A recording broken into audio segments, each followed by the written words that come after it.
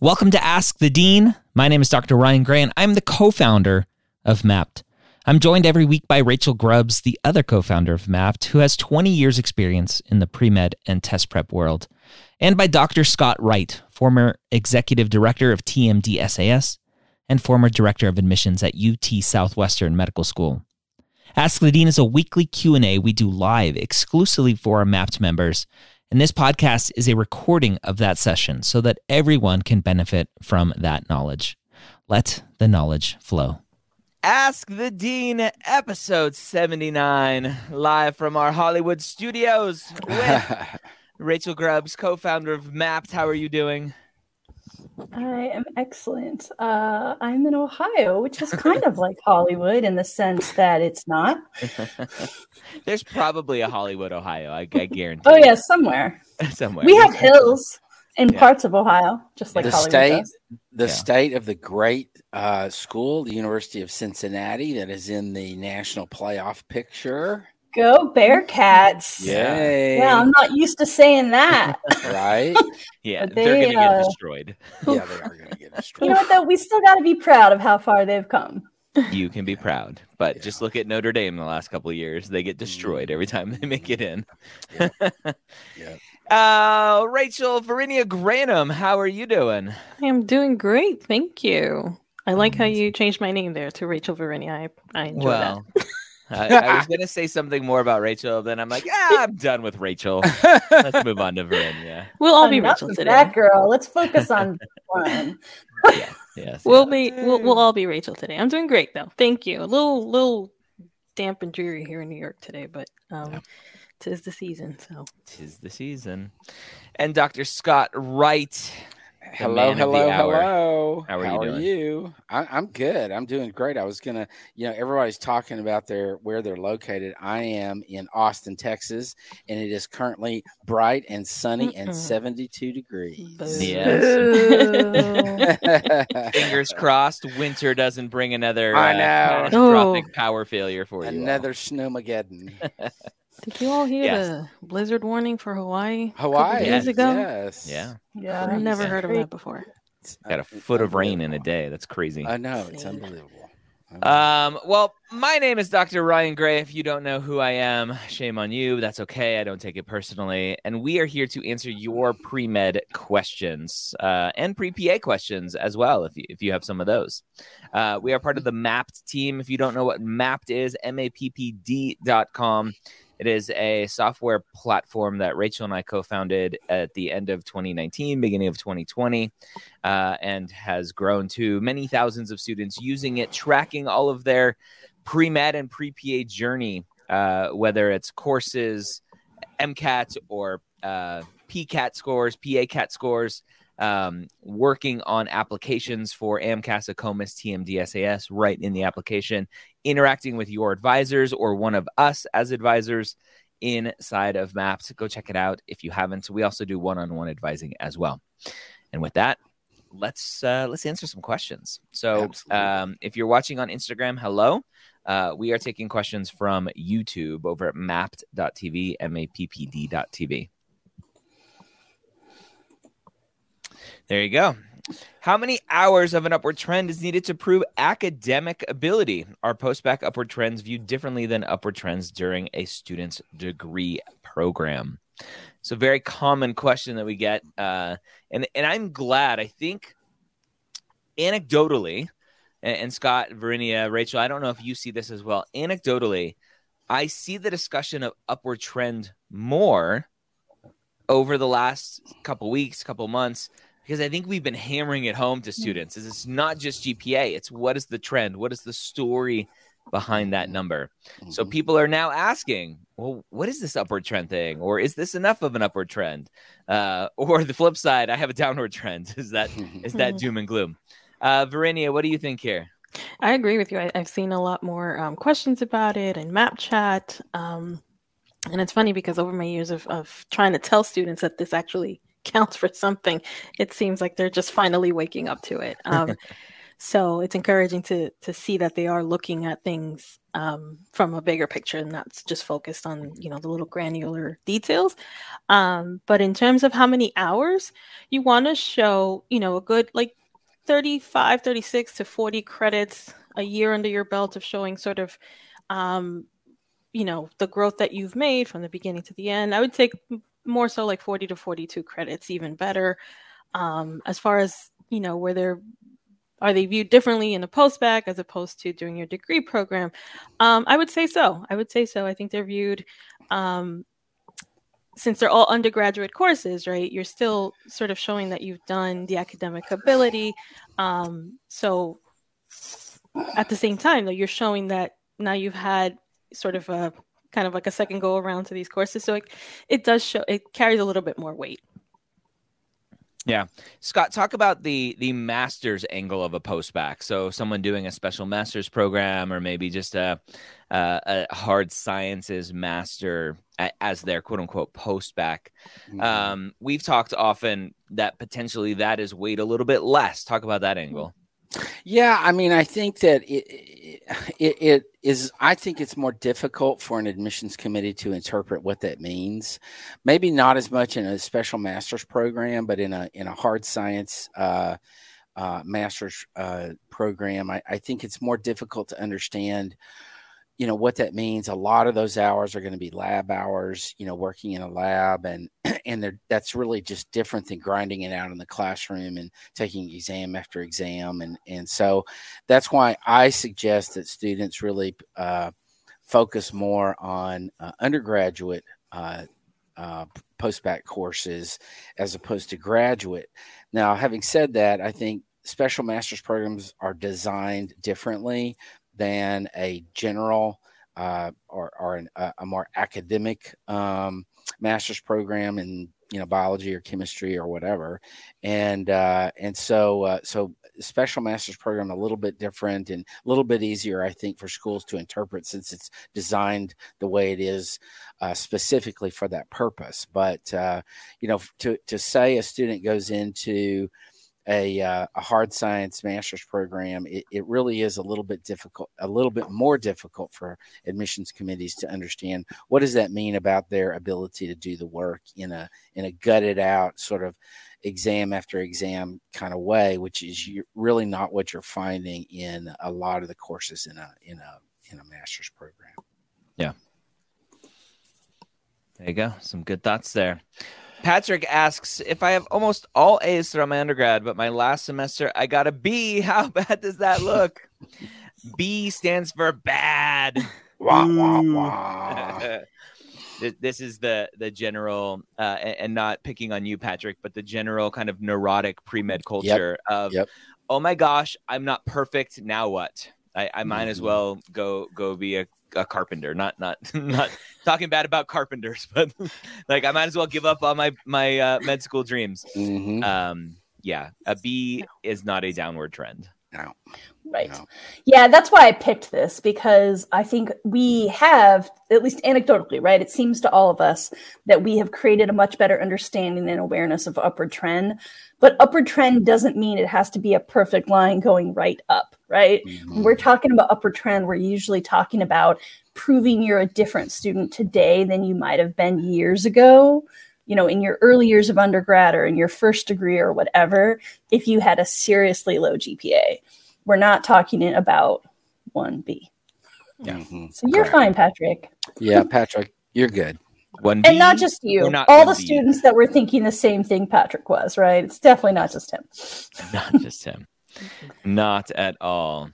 You want to throw up Tara's? Yeah, it's a two-parter. So first... Thank you. Congratulations, Tara. Got an acceptance. I guess she was on my IG Live last week, potentially. But that's amazing. Congrats. That is awesome. Mm-hmm. And now the second part. So it was a DO program. And DO schools, if you don't know, they are pretty atrocious with the request for deposit in terms of the dollar amounts that they request for deposit. It's usually $1,000, $2,000, if not more, dollars compared to the AAMC, which caps MD schools at I think $100, right, Scott? 100 or 200, I can't remember. There's a little loophole that was introduced a year or two ago with the new traffic rules, but the AAMC, that's one thing they do well is cap the deposit fees for MD schools. What Tara's asking here, she's saying, I was accepted to a DO program requesting I submit the deposit and confirm I will be enrolling in 30 days. I was under the impression that, like AMCAS, we could hold our seats with the deposit until later. And yes, the deposit that you put down, Tara, is exactly that. It's a deposit to hold your seat.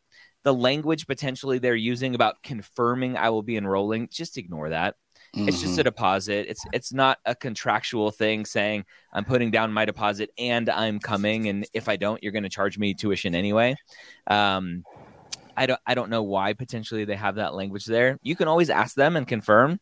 But what Tara is referring to from the AMCAS side are these traffic rules where you are accepted to a medical school, an MD medical school. You put down a deposit, and then there are different dates in the calendar cycle, the application cycle, where you have to confirm once and for all, like, this is the school I'm going to, and you do it within the AMCAS portal, I think, and you say, I'm coming here, and then you basically tell all the other schools that you were accepted at that I'm no longer coming, I'm not interested anymore. And so there's a specific date for that. From the AMCAS side of things, DO side of things, there really isn't. You just put down your deposit and then eventually you go. So you can put down multiple deposits for DO schools. It's just really hard because they're very expensive and you lose that money. Yep. All right. Except, is coaching kids a sport activity considered as leadership? So coaching, leadership. Yeah, I would say so. Absolutely. Heck yeah. Yeah. Yeah, I always tell the story about a student who I met at a speaking gig here at the University of Colorado School of Medicine.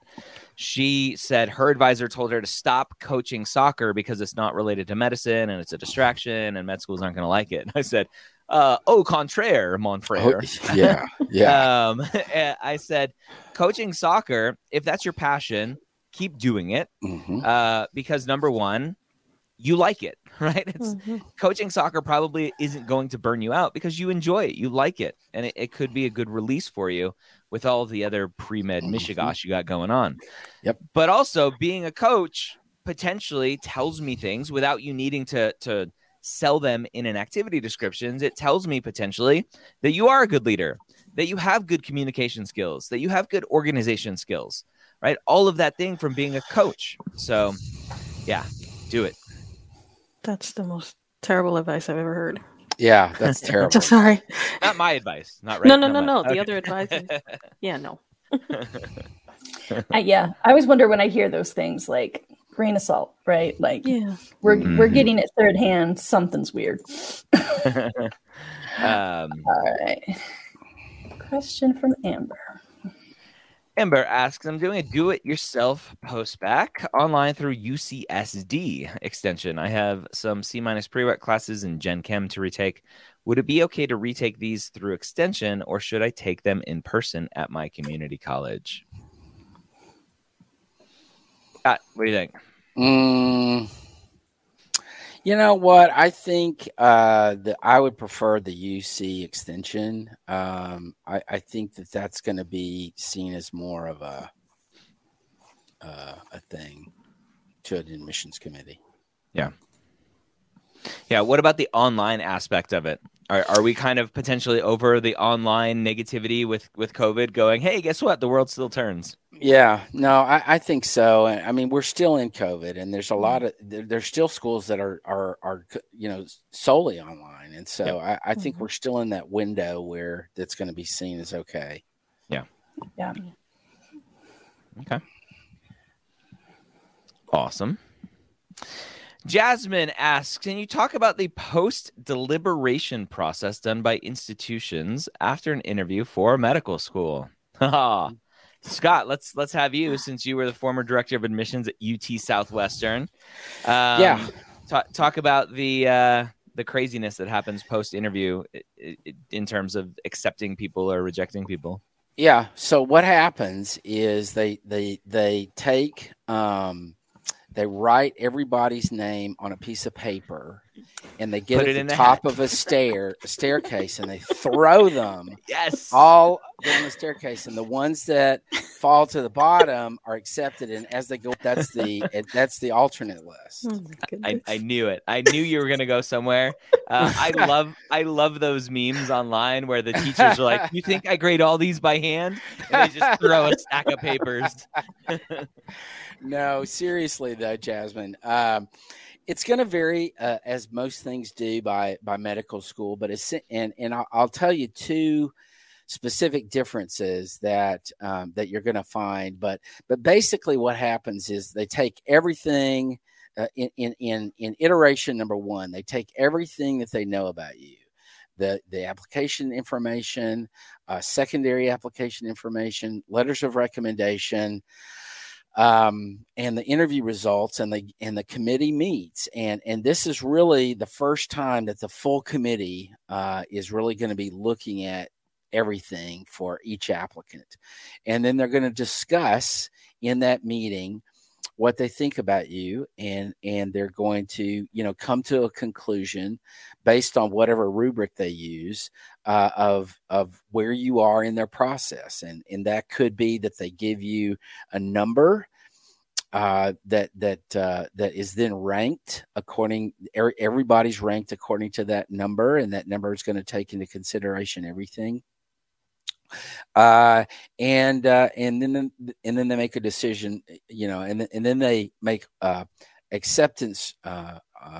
They offer acceptances to students based on that number, or based on what rubric they're using. Now, the second iteration is some medical schools, once you interview, the interview becomes everything.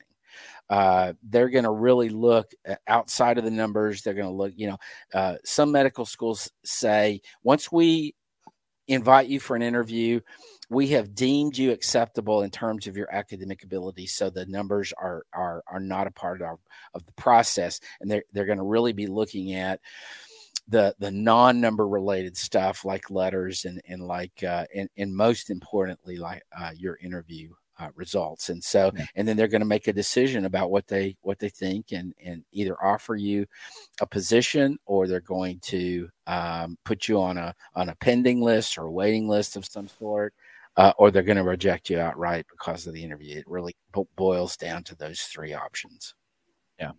Yeah. So basically, every school is going to be a little bit different with what we do, and there are a few different ways of handling it. Yep. But this also, if I could add, this also just sort of highlights how it could come down to just your interview. If when all things are equal, you really want to try to connect with them, be who you are, just be a normal person. Don't go in there trying to sell them anything about yourself or impress them in any other way than you already have. Just really, we talk about this all the time. Just sit with them, have a conversation about who you are and what you're hoping to do as a physician. Because it can come down to that. Yeah. And absolutely. If you need some help with your interview prep, practice. We do some interview prep. Practice. I didn't even have to make that banner. It was already made. Interview prep should be bullet points, not scripts. Think about what you're going to say, but don't have every word memorized. Yep. There you go. And at a very inexpensive alternative to one-on-one interview prep, we have the Pre-Med Playbook Guide to the Medical School Interview. It was written by me. That's really cool. Maybe inexpensive, but absolutely valuable. This one's a little crunchy. I think it got some water on it. Anyway. Presumably that won't happen to theirs. Hopefully not. I did get one of my very first Amazon reviews, and I think it's still there, said, it gave me a 1 star, and it said, "The book smells." I don't control that. It comes from an Amazon warehouse that was shipped to there from the printer. Like, I don't control any of that. Oh wow! Anyway, and one other fun tidbit about this book. Another negative review I got was apparently at the publisher. They obviously print lots of different books. And in changing out from one book to the next, they put my cover on a kind of a romance novel. Oh no! Oh no! And so Lord! the person had my book cover opened up and took a picture and put it in an Amazon review. Oh, no. Like, I got the wrong book. So, yeah, it was fun. And the I like how you didn't air quote romance, and yet it was implied. Oh yeah, it's a now, romance novel. the person that wrote the negative interview about the books. I mean, the negative review about the book smelling bad. Yeah, That's the same person that posts on SDN and Reddit. probably. Mhm. Yeah. Yeah. Same person. That was the 50 Shades of interview prep version. Next book title. Yes, I love it. I'm gonna go get that domain right now. Let's be after hours. Alright. Sorry, we're way off topic. All right, Verinia. That's all right. I'm putting us on track. I'm on a roll. Sorry. Katya asks, hi there. I'm applying this upcoming cycle and will be taking the MCAT June 18th. And I'm worried it's too late in the cycle for TMD SAS schools. I'm signed up for June 18th. Will I be at a disadvantage? So, June 18th. MCAT timing is one thing that, like, I could answer every day and people would still ask, well, what about June 19th? If we say June 18th is okay, they're like, what about June 19th? I'm like, Scott, what do you think here? No, well, okay. So I would say probably not optimal, but acceptable. I don't think you're going to be at a great disadvantage by the June 18th date. That's going to give it until somewhere around July 18th until you get the score. Go ahead and apply before that, so that all they're waiting for is that MCAT score. And I think you'll be fine. Now, optimally, I'd say get it in, but most schools are not going to even start looking at applications until probably August, maybe toward the end of July, and certainly August. And so, I just don't see it as a big disadvantage for you. So, so I wouldn't worry about it. Something that I try to emphasize more and more lately is two things. Number one is that admissions committees, they're going and going and going and going almost year round, every year, nonstop, cycle to cycle to cycle to cycle. And that period between like end of June, July to August is almost their time to go, okay, our class is set, orientation has begun. Let's take a break for 2 weeks before we start digging into the new applications, because they're constantly trying to work on filling their class from the previous cycle before they dive into the next cycle. And depending on how big the admissions committee is, a lot of them are very small. Depending on how big they are, sure, they can have different teams working on different application cycle years. But the majority, I don't want to say the majority, a lot of schools, as Scott said, are probably not going to start looking at applications until later on in July, beginning of August, which is when you start to see students posting on Reddit, Student Doctor Network, Pre-Med Hangout of like, I got an interview invite. I'm like, yeah, you got it, because they're starting to look at applications now. Right.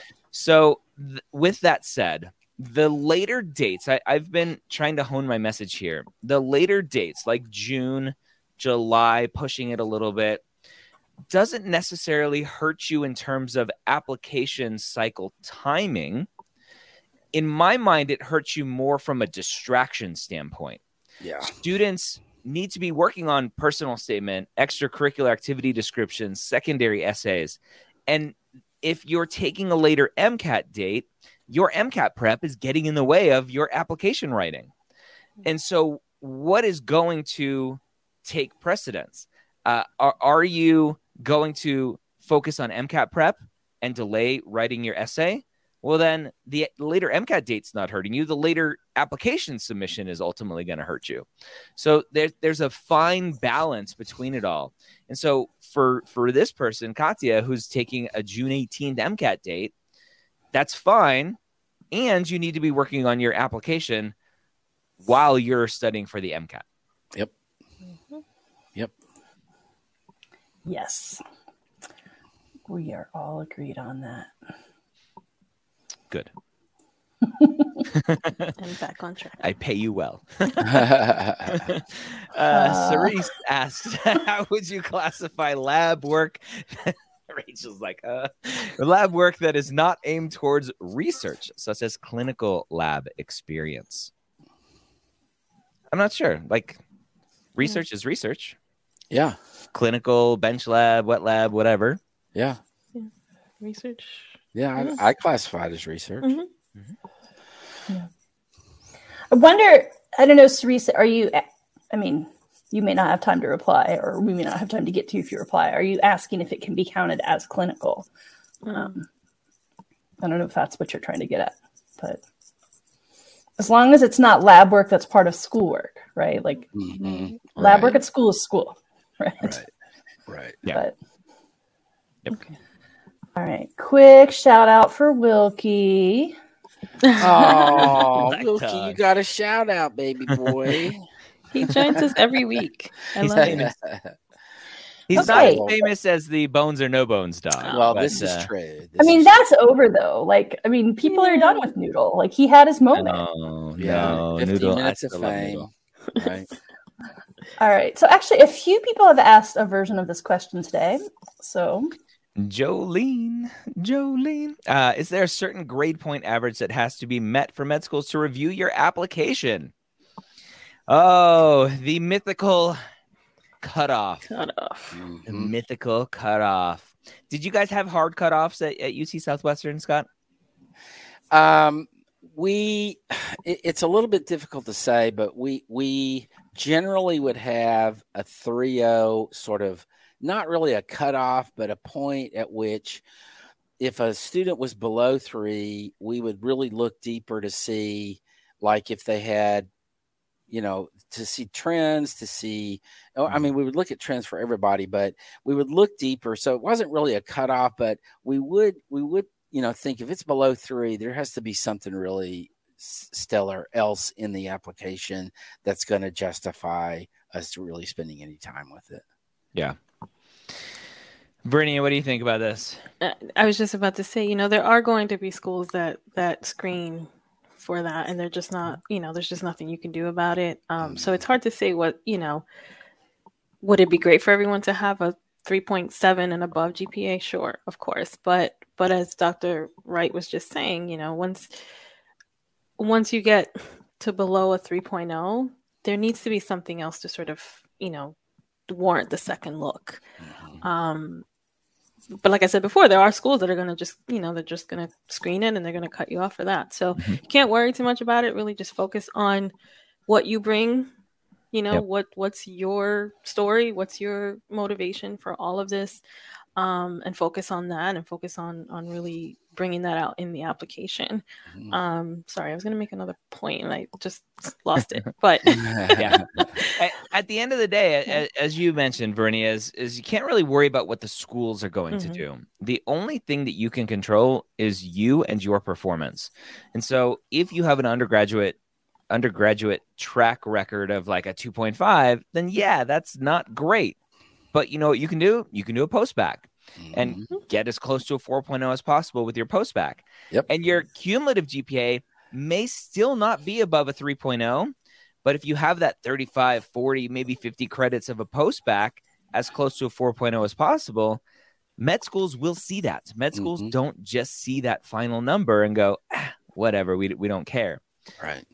But there are some med schools that will just filter based on final number, and they just don't care because they have 10,000 applications and there's no reason to look at yours because they just are overwhelmed, and that's just their process. Right. What you will find, from a legal standpoint, what you will find is schools are going to not talk about what their cutoffs are that they may have internally. Very few schools will publish cutoffs, and that allows them some wiggle room to say, oh, like the dean's daughter is applying to our medical school and her grades are atrocious, but we are going to accept her because it's the dean's daughter. And we can't get in trouble because we don't have published cutoffs. So you got to protect from the lawyers, unfortunately. Yep. But this also Right. ties back to, sorry, I remember the point I was going to make, that the whole conversation about upward trends, right? Mm-hmm. That we were talking about before. And a postbac is an opportunity to show that you can, bring your grades up, or, bring your GPA up and sustain in a sustained way. Mm-hmm. That's all. Definitely. Rachel, did you have a point? They've all been made. You guys are great. Monica asks, is working full-time in a direct patient care role seen as service in the same way as volunteering is? Is full-time work compensatory for lower amounts of volunteer hours? Thank you. Rachel, I'll punt this one to you. We often see this question where students worry about these quote-unquote volunteer hours. Like there's some mythical, like volunteer hours proves that you are a good person and willing to sacrifice yourself for others. Talk about that. Right. So, first of all, it's okay to get clinical care, your direct patient care, paid or unpaid. Being able to get clinical care unpaid, frankly, is a luxury. Not everyone can afford to give their time away like that. And a lot of applicants that we've worked with are career changers who are getting, they worked as a paramedic or worked as a nurse, and that's amazing patient care while it happens to also pay your bills. So when you're talking about clinical, paid or unpaid is fine. Now, this separate question, Monica, that you're asking about volunteering, what I want you to do is reframe that to community service. There are some med schools that if you're reading their requirements, their recommendations, will say we'd like to see clinical experience and we'd also like to see community service. And when they're talking about doing that, now they're talking about helping populations that are less privileged, maybe that are historically marginalized. So, that doesn't have to be clinical at all. It might be soup kitchen work. It might be Habitat for Humanity. Some schools care about that kind of community service work more than others. So we do recommend that students, if possible, get some. But I wouldn't be trying necessarily to slice and dice your full-time job into community care work, right? That's just a paid job, and it's with whatever population it's with.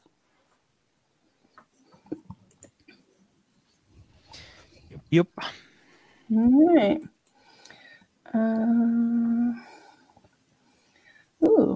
Ben Beecham. Ben, following your guys' rule of thumb with Thanksgiving, what advice do you have for people who have yet to hear anything regarding an interview? It's not over. So the rule of thumb, for those who don't know, the rule of thumb is generally we say if you haven't heard anything interview-wise in terms of being invited for an interview by Thanksgiving, it's time to start thinking about what's next. And I still think that plays into account, right? Verena, you said it's not over, and you should think about next cycle without giving up on this cycle. Absolutely. So advice is start critically reflecting on your application. What potentially is missing? Where did you potentially not live up to a standard that medical schools may want to see? And sometimes that takes some external eyeballs from an advisor or maybe working with one of us. But there are lots of opportunities. And even in my application book, which I have right here, in this application process book, I have a kind of a post-mortem, we call them in the military, where I have different sections of, well, let's look at your GPA, let's look at your MCAT, let's look at your activities, let's look at your personal statement, et cetera, et cetera, et cetera, to really go step by step to go, what did I potentially miss here? Where can I improve for next application cycle? Yep. I will do a quick plug too. I know you just mentioned your book, but Dr. Gray has a series called Application Renovation. So that's on the Med School HQ YouTube channel. So watching those, even though it's a deep dive into someone else's application, not yours, might help you kind of frame up the kind of things you should be looking at. And also, I think we're currently seeking people to be on this season of Application Renovation. So I had posted earlier a link. If anyone's interested in doing that, apply to be a guest. Yeah. Yep. Yeah, we'll start filming those kind of end of January, February-ish. But at the same time, as I was saying before, it's It's not over yet. I just had a student book with me this week for interview prep because they got, an interview invite for next week, and it came very suddenly. So Yeah. hang in there, but now's a good time to also start planning ahead. Absolutely. Right. Yeah, what you don't want is to decide in May, oh, you know what, I better apply, and now the applications are open. Right? You want to go ahead and prepare for the worst now so that you have a chance to make your application better. And then, hope you don't need it. Yep. All right. Looking for something new. We've got a lot of repeats today, guys. Some of you may need to go back and listen to the beginning. Yeah, right. All right. All of these are That put is a out in recommendation. a podcast episode as well, so you can always listen while you're driving or working out or whatever. Yeah. Spencer asks, I plan on leaving my full-time job come February. I'm taking a do-it-yourself post-bac and about 2 years out from applying. Is it okay to have a 2-year-old letter of recommendation from a boss? Varinia, what do you think? Not so much, Spencer. Not You're so much. definitely going to want to update that. A lot of things happen between now and when you apply. A lot of things could change. So you're definitely going to want to get something more recent. Yeah. So what can they do? They want a letter from the boss. What can they do? Stay in touch. Stay in touch. Right? Stay in touch with them. Yeah, absolutely. Stay in touch with them. Just check in periodically. Let them know. Let them know now. From now, hey, I may be in the future. I'm applying to medical school. I may be, reaching out to you for a recommendation letter, and then just stay in touch. Check in with them periodically. Let them know what you're up to. Stay invested in who they are and invested in that relationship. Beyond just the recommendation letter, of course, but make sure that they know that you are still around. Yep. Yeah, so it's same thing for professors, right? If you really loved your Chem 101 professor freshman year, and you're like, this person knows me and they love me and I love them and I'm a TA for them, you just say, look, Dr. Smith, Professor Smith, I'm applying to medical school in a couple years. Can I continue to stay in touch with you? Email you once a semester, maybe let you know what I'm up to. And then when it comes time to apply to medical school, I would love to ask you for a strong letter of recommendation. Is that okay? Yeah. And I will say, as someone who has written quite a few letters of rec, because I used to manage MCAT tutors, I love it when people do this. If you're dropping me a 5-line note once every 6 or 8 months, right? Like, it's great to hear what's up with you. It helps me, keep you in my brain so I don't forget. And frankly, if I'm not going to write you a good letter, I'm going to tell you when you ask the first time so that you can find someone else. Right. So, I mean, not everyone is, some people are conflict avoidant, but if I'm going to have an awkward conversation with you, I want to have it sooner than later. So yeah, ask and see how they react. Mm-hmm. Yep. A good one from Antoinette. Antoinette, I am a... Oh. I think we lost. Did we get a little delay on Ryan there? A little bit of a I lag. think we did. Wow. Okay, I'll read that while we wait for him to come back. So Antoinette says, I am an older non-traditional, and before my pre-med path, I was a youth leader and I mentored teens.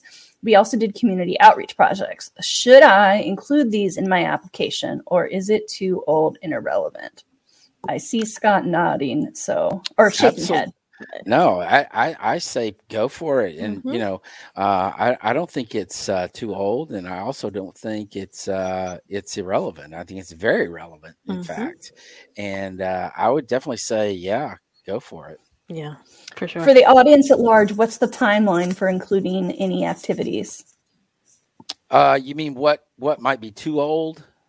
Or when, what's too old, what's too early? Well, certainly, for the application, if it's in high school, for a more traditional applicant, if it's in high school, you wouldn't include it. But I would say, depending on, some of it depends on what other activities you have. For example, AMCAS, you only have 15 slots. And, right.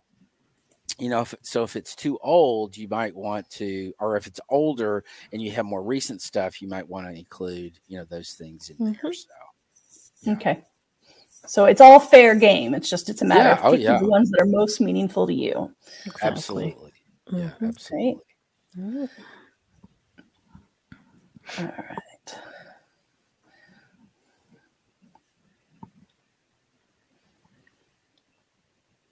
All right. For some more new topics here. Yeah, we got a lot of great questions Yeah. today. We have to choose a winner today too. If we. Oh yeah. Okay. Well, if there's one that really jumps out at you, let me know. Here's our friend Magnolia Med. I'll read it and then someone can answer. So McKenna asks, how valuable is networking through info sessions / open houses? She says, I live in Texas and I've considered trying to attend as many as possible. Does it make a positive impact on application if they remember you? Scott, you want to take this one? Yeah, I had this question, or we had this question, I think last week. Something very similar to this. And so I would say go ahead and make an effort, but don't have that as your purpose for doing it. Make the effort that you're going to make to attend those information sessions and open houses for your own benefit, and because you want to get something out of it in terms of what the school is about, what they're looking for, stuff like that. Don't do it for networking purposes. I don't think, even if they do remember your name, I think that is not going to really enter into the process that they have in terms of consideration, because then it would be unfair to every other applicant that had not been able to attend an open house or whatever. And so I would say, if you're going to do it, and I think they're very valuable, do it because of what you're going to get out of it, not for purposes of putting your face in front of them. Right.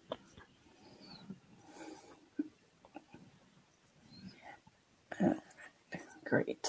Let me see. Sean asks, how do med schools look at a gap in clinical activity? I worked as a medical assistant over the summer, but I couldn't do it in the fall. I will volunteer at a clinic January onwards. Is the 1 semester gap bad? Verinia? No, they don't look at it any differently. Things happen.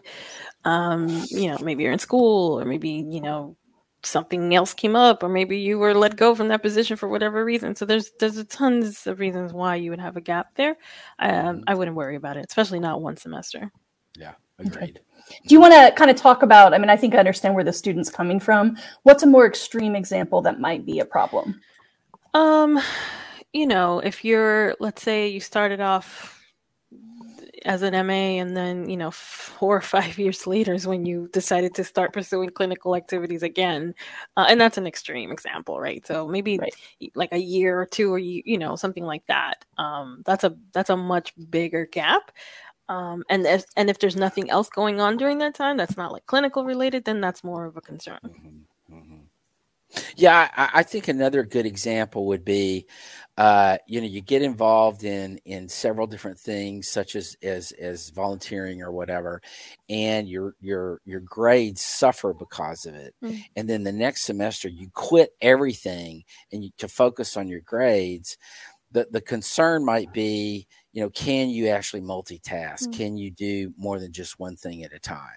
And so I would say, your schoolwork is going to be very important. Obviously, you don't want to jeopardize that, but you also need to be able to, have the wherewithal to be able to do, both at the same time.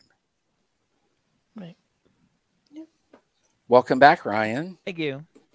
We missed you. It's funny. I still heard you. We're like, Ryan crapped out. Anyway. You had been like a little jumpy for a while, and then you just lagged so much that I was like, this is... Yeah, my internet. But we did have a question I wanted to wait and ask with you here, so now I got to go back and find it. Okay. Lifeline, my formal post back has a linkage to a DO school that I believe I would love if I'm looking into general surgery as a specialty. Would DO be a disadvantage to match? So the dreaded DO disadvantage question. So my general philosophy on this, and I get to talk to lots of directors of residency programs and fellowship programs. And I asked them specifically, this is for my Specialty Stories podcast, and I asked them specifically, for osteopathic students, what do they have to do to overcome any sort of negative bias? And the far, far, far majority of them say there is none. We don't look at MD versus DO. We look at who you are and the research you've done and your step 1 scores and blah, blah, blah, blah, blah, right? All of the general answers. Now, could they be lying to me? Sure. My general philosophy on this is it's more about who you are and less about your degree. How well did you do in medical school? How strong are your letters of recommendations from your med school professors and attendings and everyone else that you've interacted with? How strong is your research? Because research is a really big part of residency applications. Those types of things. Now, is there DO bias out there? Yes, right? I'm not denying it. But you're usually going to find it at the more quote unquote prestigious institutions like Harvard or Yale or wherever, right? The kind of uppity nose in the air type, crusty old white guys running the institutions, they're still going to have a little bit of DO bias. Could you find some in some rural hospital somewhere where there's a residency program? Sure. In general, my answer to this is you'll be fine. And there's still some DO bias out there. Yep.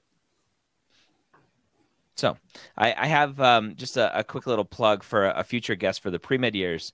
Verinia, I think you saw this video. There was a physician who presented to deans of osteopathic schools that said, here are some issues that osteopathic schools are going to run into in the future. Yep. It was a really good presentation. I really liked it. And so I'm going to bring him on because his presentation was all one-sided without any kind of questions back. And so I'm going to have fun really diving a little bit deeper with him to go into some questions and see how we can support his thoughts. It'll be fun. Should be interesting. Yeah, I'm excited for that too. I watched a lot of that video, but I got frustrated because I wanted a transcript. I'm a read learner. She says on her video where she's communicating verbally. Sorry, friends. All right. Let's see. Lots of questions here about worried about your past. Let me see if I can find one that kind of sums it up. Anupa, what would be the best way to approach an AdCom prior to applying about a very complicated and non-traditional application, like people with a solid upward trend, multiple schools, retakes, etc.? Scott, from the former director of admissions side of things, what were your rules around interacting with students who would email questions and want advice? I would try to be pretty open to that. It does get a little overwhelming and not quite possible to do it all, to address all the questions that come in. Yeah. But I think it's worth an attempt to contact somebody at the medical school and say, hey, I've got a really complicated background and I really need some advice, and just see what they'll do, and contact multiple medical schools. Don't just don't put all your eggs in one basket, but and I think you'll get some response. Yeah. Typically, before you apply, a lot of schools will have different rules of engagement once you are an applicant versus a student just asking for advice. And a lot of schools will just tell you they don't have time. They'll take the stance that if they can't reply to everyone, they'll apply to no one. Or other schools will take Scott's kind of route and be like, I'll help who I can, but I'm probably not going to help everyone. Right. So just ask, email, phone, whatever works best. Yeah.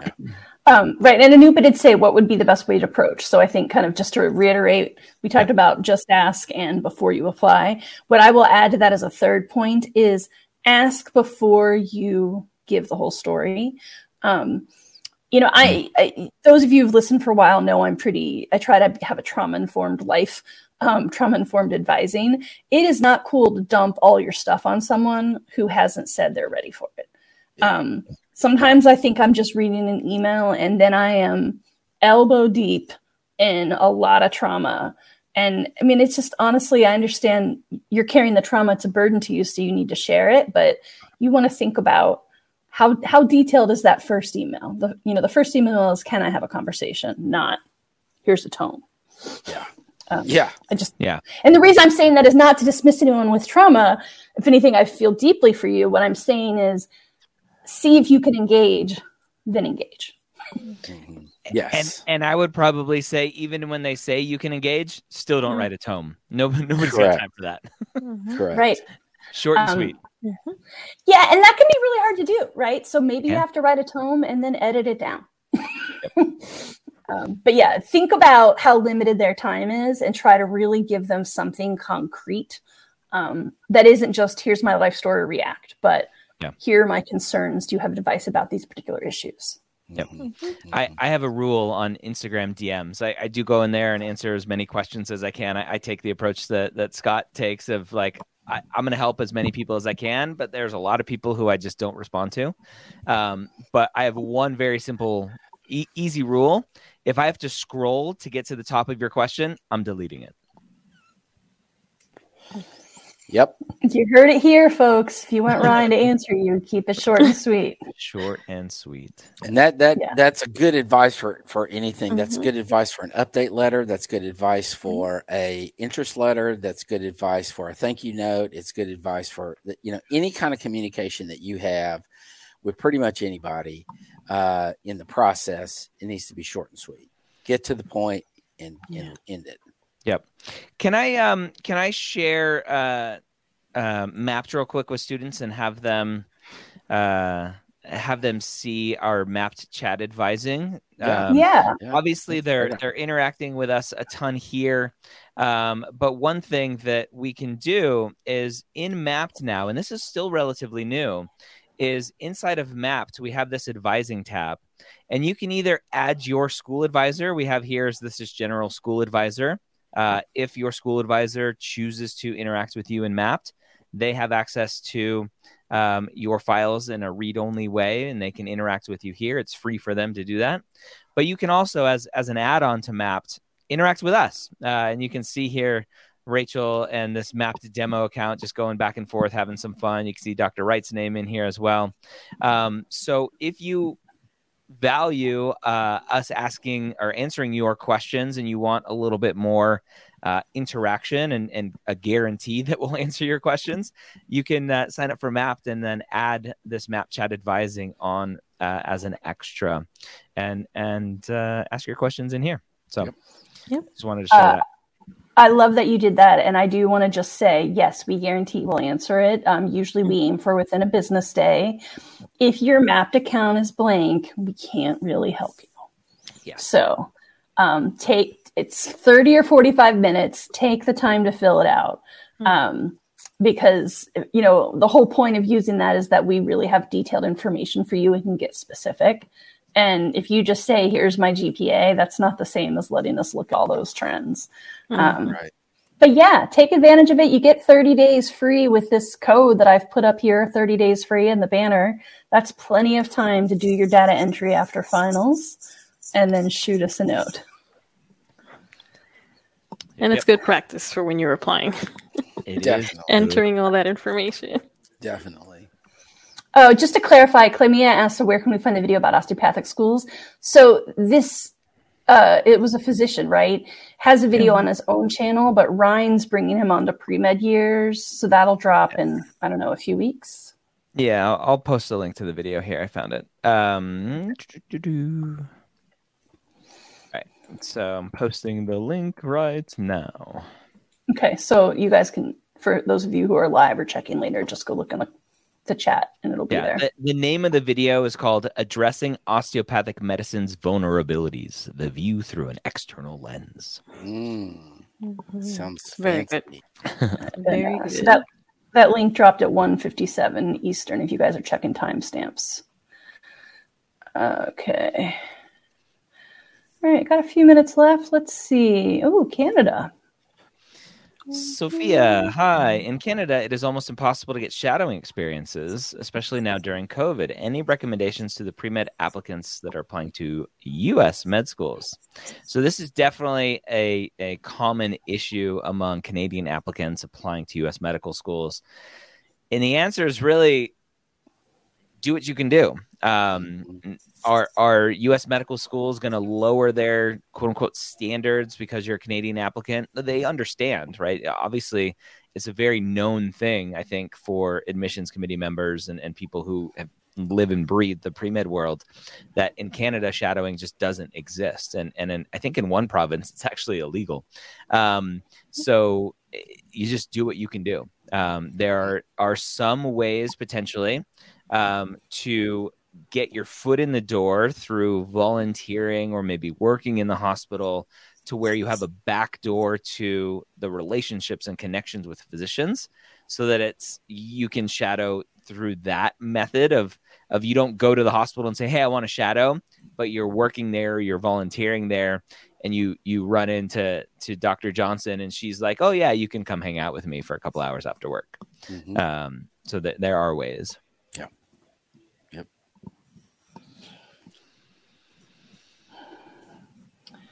All right. One more.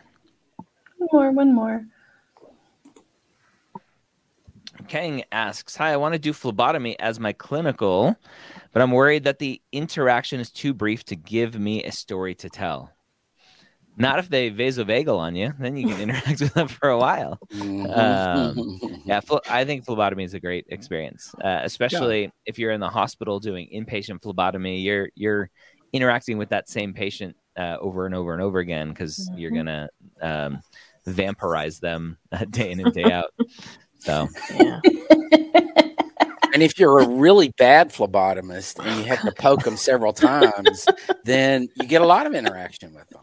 Man, I have jumpy pains. Like I'm the one that like puts them through their paces. After they've done my blood draw, they're experts. But each interaction is an opportunity to really just get to know people quickly. But so maybe not one-on-one as much, but overall you can in the aggregate. The aggregate. Absolutely. You got it. Well, folks, now it's time to say goodbye to all our family. You guys know what that's from? It's or for those that are old enough, the old Carol Burnett show. I'm so glad we've had this time together. You have to be pretty old to remember that. Yes. I think we should fly the flag at the end of this like they used to do, closing out broadcasts at the end of the day. Right. Back in the day. Thank you all for joining us. It's like pre-med grind. Yeah. Thank you all for joining us. We're here every Wednesday, almost every Wednesday usually, at 1 p.m. Eastern. We love having you asking those questions. Again, if you want deeper interaction, ask more questions, go check out mappd.com and get that Mapped chat add-on, as we call it, to interact with us here at Mapped. So, Verinia, Rachel, Scott, thank you for your amazing inputs and your expertise. And we're out. Yes. Bye, all. Bye, everybody. This is Dr. Gray again, closing out. I hope you learned something from our session today. If you haven't yet checked out Mapped, I invite you to try it for free for 2 weeks by going to mapped.com/podcast. Track and navigate your journey to medical school using the only tool like it for pre-meds. We'll see you next week here on Ask the Dean.